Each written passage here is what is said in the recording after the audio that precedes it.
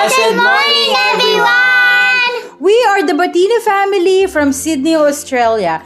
We hope that you are all well and healthy today. So this morning, join us as we read Matthew 13 verses 44 to 46.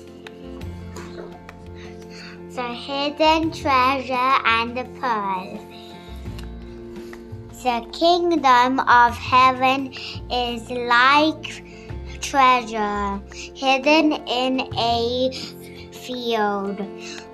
When a man found it, he hidden it again, and in his joy went and sold all he had, and buying that field.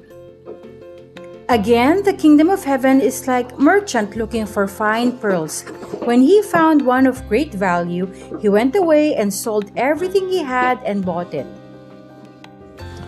These parables are not a plea for us to sell all we have in order to obtain the kingdom, for we truly have nothing to offer God.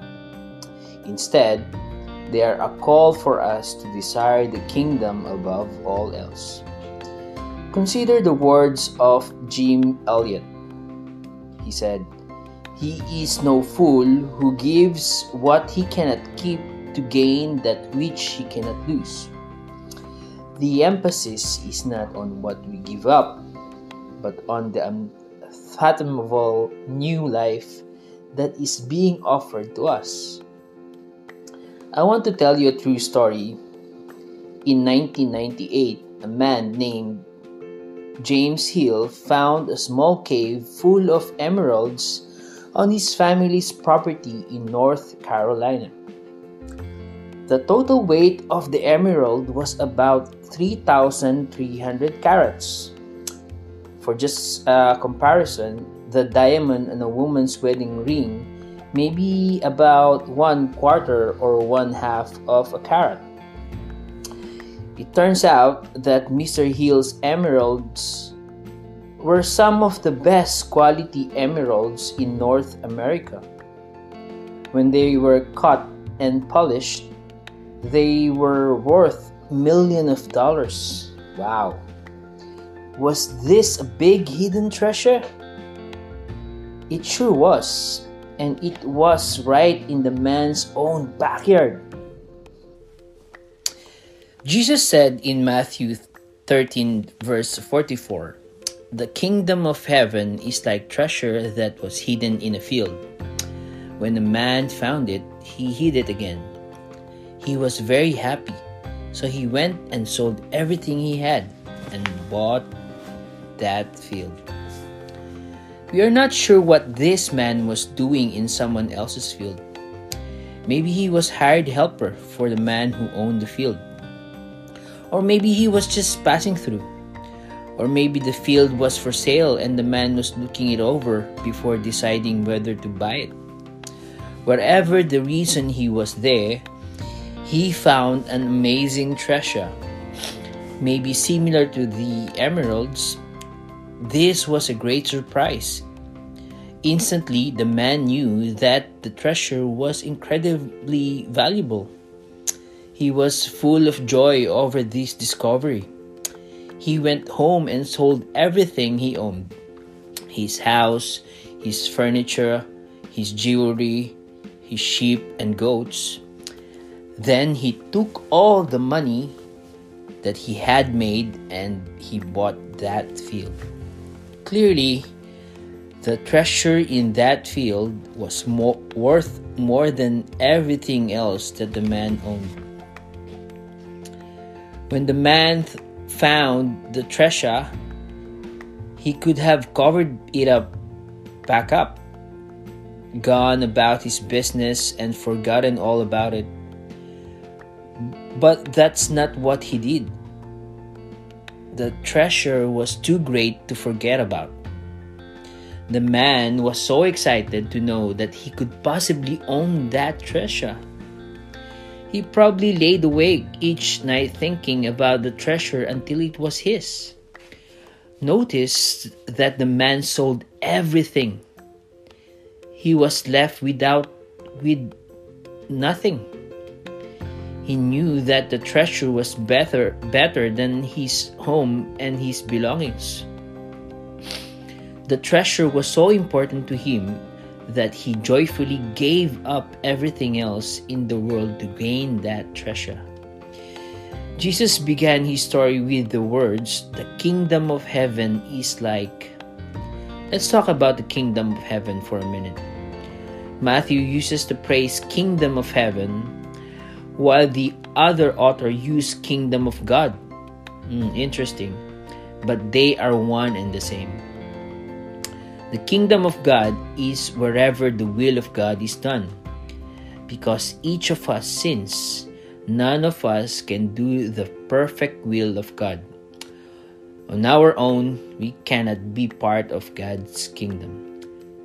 But Jesus came to make the kingdom available to everyone. Jesus takes away the sin of everyone who trusts in him. The person has change of heart, and he or she truly wants to do God's will. By the grace of God, he sends his Holy Spirit to live inside of that person, and he or she is then able to do God's will. That person is part of God's kingdom. New life in God's kingdom is much more than going heaven when we die. Although that will be wonderful, kingdom life is here and now. Just like what I shared in my worship leading in our online camp. It is knowing the Father, the King. It is listening to His voice. It is having His peace, His joy, His love, and His power. It is the best life possible. Jesus said, "I have come so they can have life." I want them to have it to the fullest possible way. Life outside of the kingdom of God is way less than God intended it to be. It is not full life because it is life that is separate from God. Jesus compared the kingdom of God to the hidden treasure. The kingdom of God is the treasure. The kingdom of God is far more valuable than anything in this world.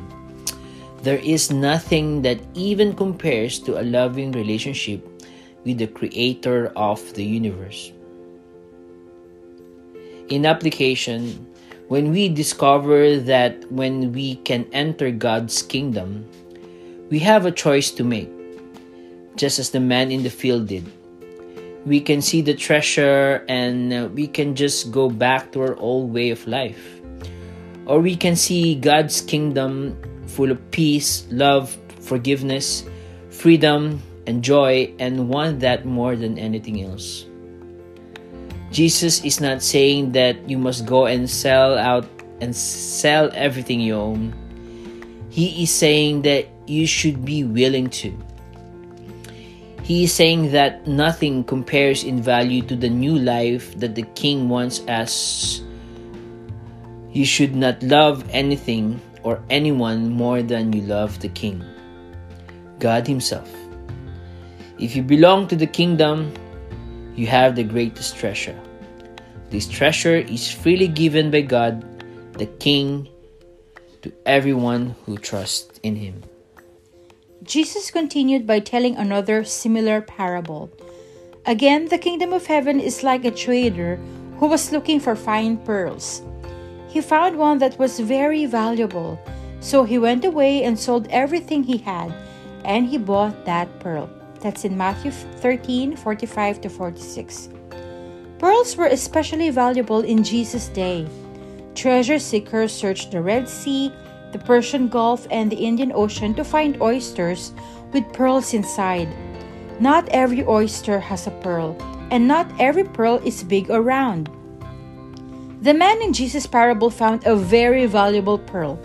This story is very much like the first parable, But in this parable, the man was actively looking for the treasure.